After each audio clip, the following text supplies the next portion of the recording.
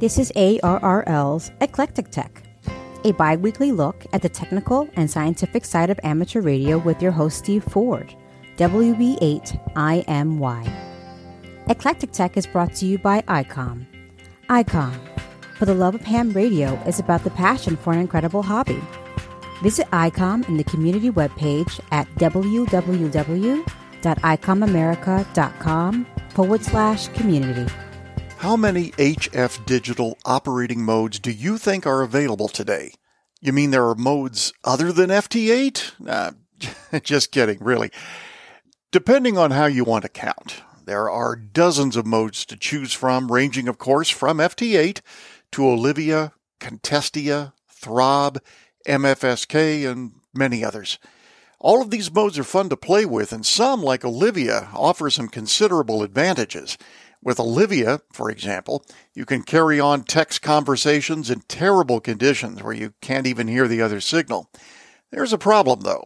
It's usually difficult to figure out exactly what mode you're hearing or seeing on your software waterfall display. Let's go back to Olivia as an example.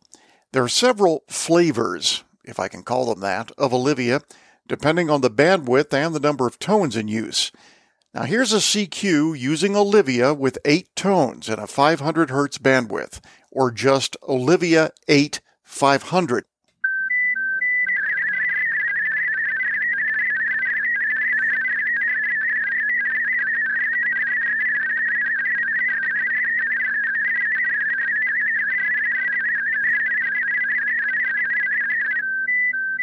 Now listen to the same Olivia CQ with 4 tones in a 500 Hz bandwidth, or Olivia 4 500 as they call it.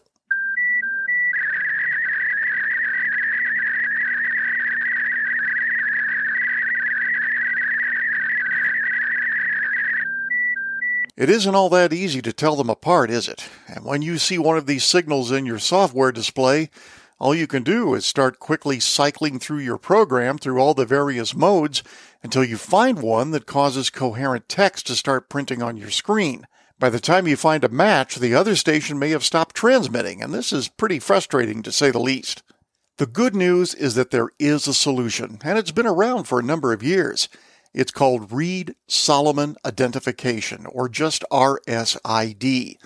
RSID was the invention of Patrick Leindecker, F6CTE, and you'll find it in several of the multi-mode applications such as FLDigi, Ham Radio Deluxe, Multi-PSK, and several others. Here's how it works. When RSID is turned on and you start a transmission, the software generates a 1.4 second MFSK signal that carries the identification of the type of signal you're about to send. In this example, I'll send a CQ using Contestia. Listen for the brief warble of the RSID signal, followed by the Contestia CQ.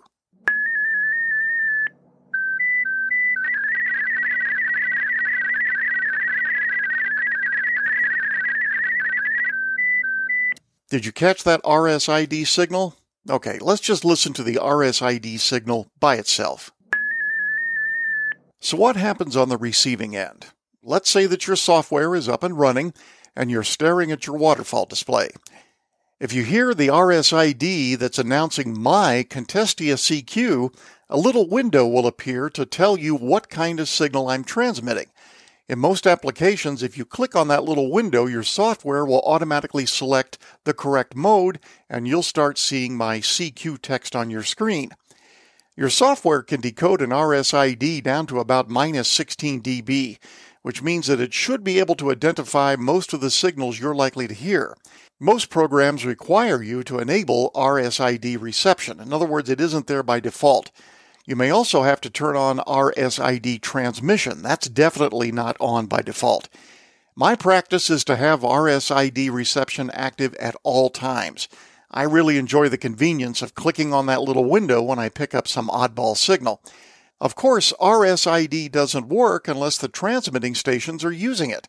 Again, my rule of thumb is to enable RSID in my transmissions whenever I'm trying to scare up a conversation with one of the less common modes.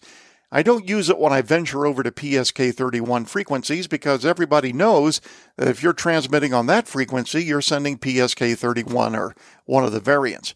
However, if I choose something like PSK128, yes, that's one of those variants, then I'll turn on RSID. If you'd like to break out of the FT8 mold and play with something different, by all means do so. Just turn on RSID and chances are you'll have much better success finding contacts. I'm on the telephone with Bob Allison, WB1GCM, and Bob is the Assistant ARRL Laboratory Manager.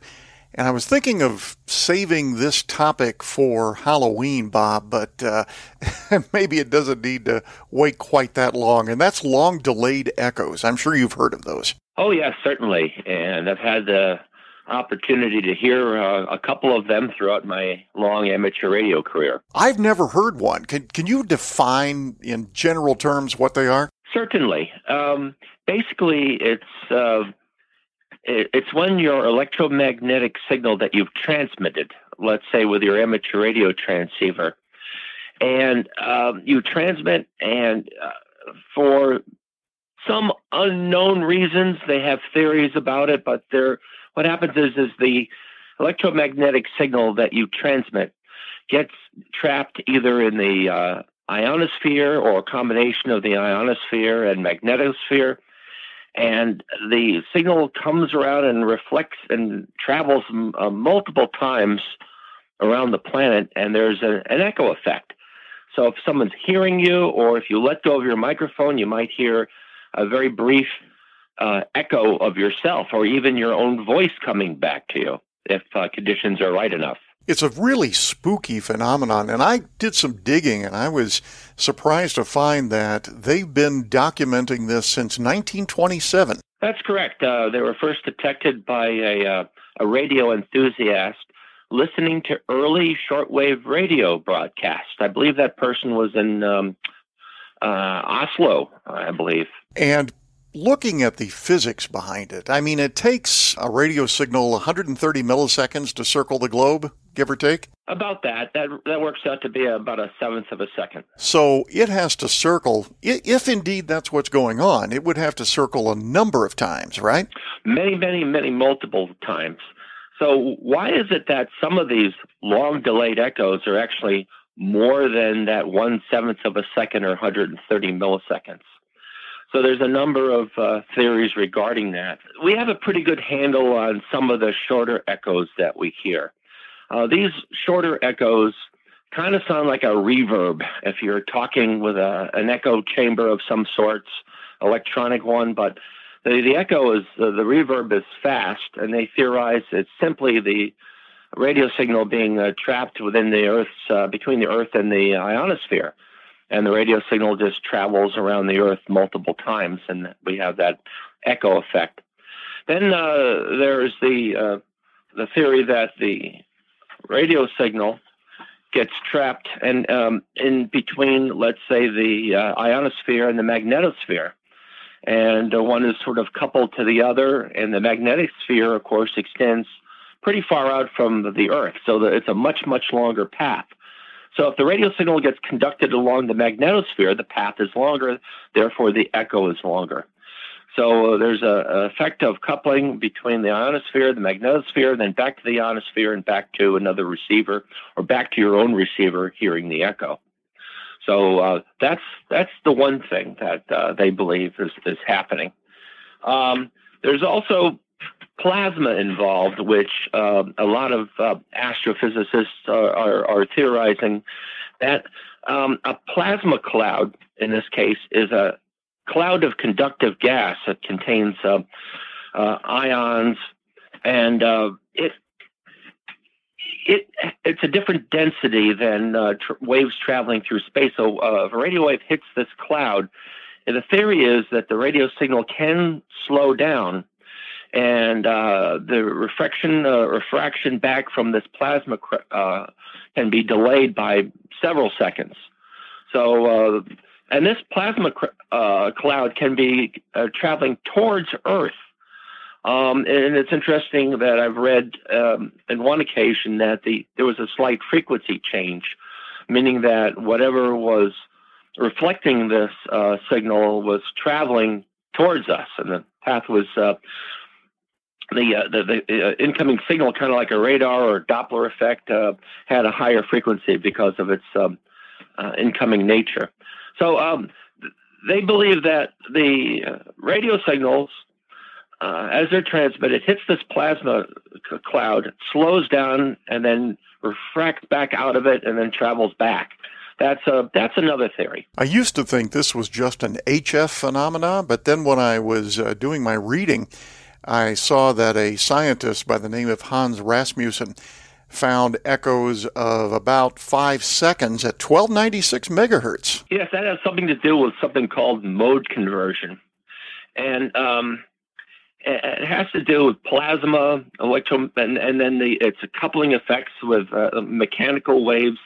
Hard to describe here on a podcast, but there's some nonlinearity that presumes that there's a second transmitter involved, and it's all theory. But the effects have been observed with delayed echoes of many seconds as high as 1296 megahertz. I'm sure you've heard this, Bob, but of course, one of the more unusual theories is that, and I'm serious, I read this some years ago, that there is an alien repeater out there, an alien probe, and it's trying to get our attention by sending radio signals back to us. Have you heard that one? Oh, I think that goes back to as early as when they first detected such things. Like, who was doing this? We just didn't understand or didn't have a scientific explanation. We don't really have a concrete one because, well, radio waves are invisible, but we can detect them. We know the time of transmission. We know the time of reception. And why in the world is there up to 40 seconds has been measured of these long delayed echoes? And so a logical explanation as something as simple as a radio repeater would make sense, but that certainly has to be proved. And what about the path loss? If something was way out in space, how is it that we are able to hear the echo just with ham gear? Well, we know that from Earth-Moon-Earth transmissions that reflection is very, very, very weak. So I don't believe that these long delayed echoes are actually a reflection off the moon or other objects. The signal coming back would just simply be too weak. So the idea of the electromagnetic signal getting trapped within the ducting between the ionosphere and the magnetosphere is very attractive, as well as radio waves entering plasma clouds. It's again a cloud of conductive gases with ions, and if going into that that plasma cloud actually slows down the propagation of the speed of the radio wave significantly, that could explain some of the delay from the echo. That's true. Now, again, you said that you've experienced this yourself. Can you describe one of these incidences? Sure. Simply on the I've heard it twice. One time was on the 10-meter band, and that was with my wife, Kathy, Ka1RWY. And when she was first licensed, and she was really hot and heavy as a novice back in the late 1980s, she one time let go of the mic, and then right there, immediately when she let go of the mic, she heard herself coming back, and I heard a piece of that too, and I said, "What was that?" And it was an echo of herself. So we don't know what caused that, but there were echoes, and some of the other DX signals on the air, as heard, were all echoey. And but the real echo effect I've heard mostly has been on the 75-meter band, where at times it seems like it might be a grayscale, a gray, what do they call that? The gray line. The gray line propagation, yes. You hear an echo effect like they're in an echo chamber or a long hallway. The echo repeating is very, very quick, it seems, on the low frequencies. They're talking 160 and maybe 75 meters. I've heard it on 75 and on 10 meters before. So the effect was a longer delay on 10, but a much, much faster delay on 75. So you think there might be a correlation with low frequencies and, again, perhaps the gray line? I think so. That's when I've observed it. But again, it's unknown. And for all radio amateurs, I would suggest if you know of a time where the sun has a coronal mass discharge and is sending plasma in our direction, that's a great time to observe the ionosphere and see what happens to various frequencies with echoes, because that would prove a little bit more that the plasma waves coming in would have something to do with these echoes. Oh, I never thought about that. Yeah, that's a good point. I'll have to be careful to pay attention to that. Now, mind you, Steve, I'm merely an amateur, and I've been around and experienced some of these things, and I've read articles on them too, but you might want to maybe perhaps ask Martin Ewing. Do you realize the laboratory has Martin, AA6E? He's an astrophysicist. He might like such questions. Oh, that's true. Yeah, Martin's good on that. And although, again, you want to explain some of these things in layman's terms, and Martin is very, very thorough. Well, they say there are no more mysteries in amateur radio, but that's not true, is it? No. There is certainly a mystery regarding long-delayed echoes, and it's one of the more interesting phenomenons that all of us can observe as long as we have patience and look at the peak of the next solar cycle for the echoing effect. I believe this phenomenon happens near the peak of the solar cycle as well, when the ionosphere and the reflectivity is at its best. So you're definitely sure it is not aliens trying to get our attention? Yeah, no, I haven't had any proof of anything like that, but I'm open to all suggestions. And you haven't had contacts or anything of that nature? Not yet. Not for lack of trying. That's right. Well, just remember, it's a very, very, very long way to the next star system, and I don't know how you're going to get there fast. So we have to figure out ways of warping time and space. And if we do that, well, why do we bother having radio waves anyway? Good point. Good point. Yeah. That's a good way to wrap it up, Bob. Thank you very much. All the best, Steve. Tune in again for the next episode of Eclectic Tech, produced by ARRL, the National Association for Amateur Radio. Music is provided by Purple Planet at purpleplanet.com. If you have comments, email eclectic@arrl.org.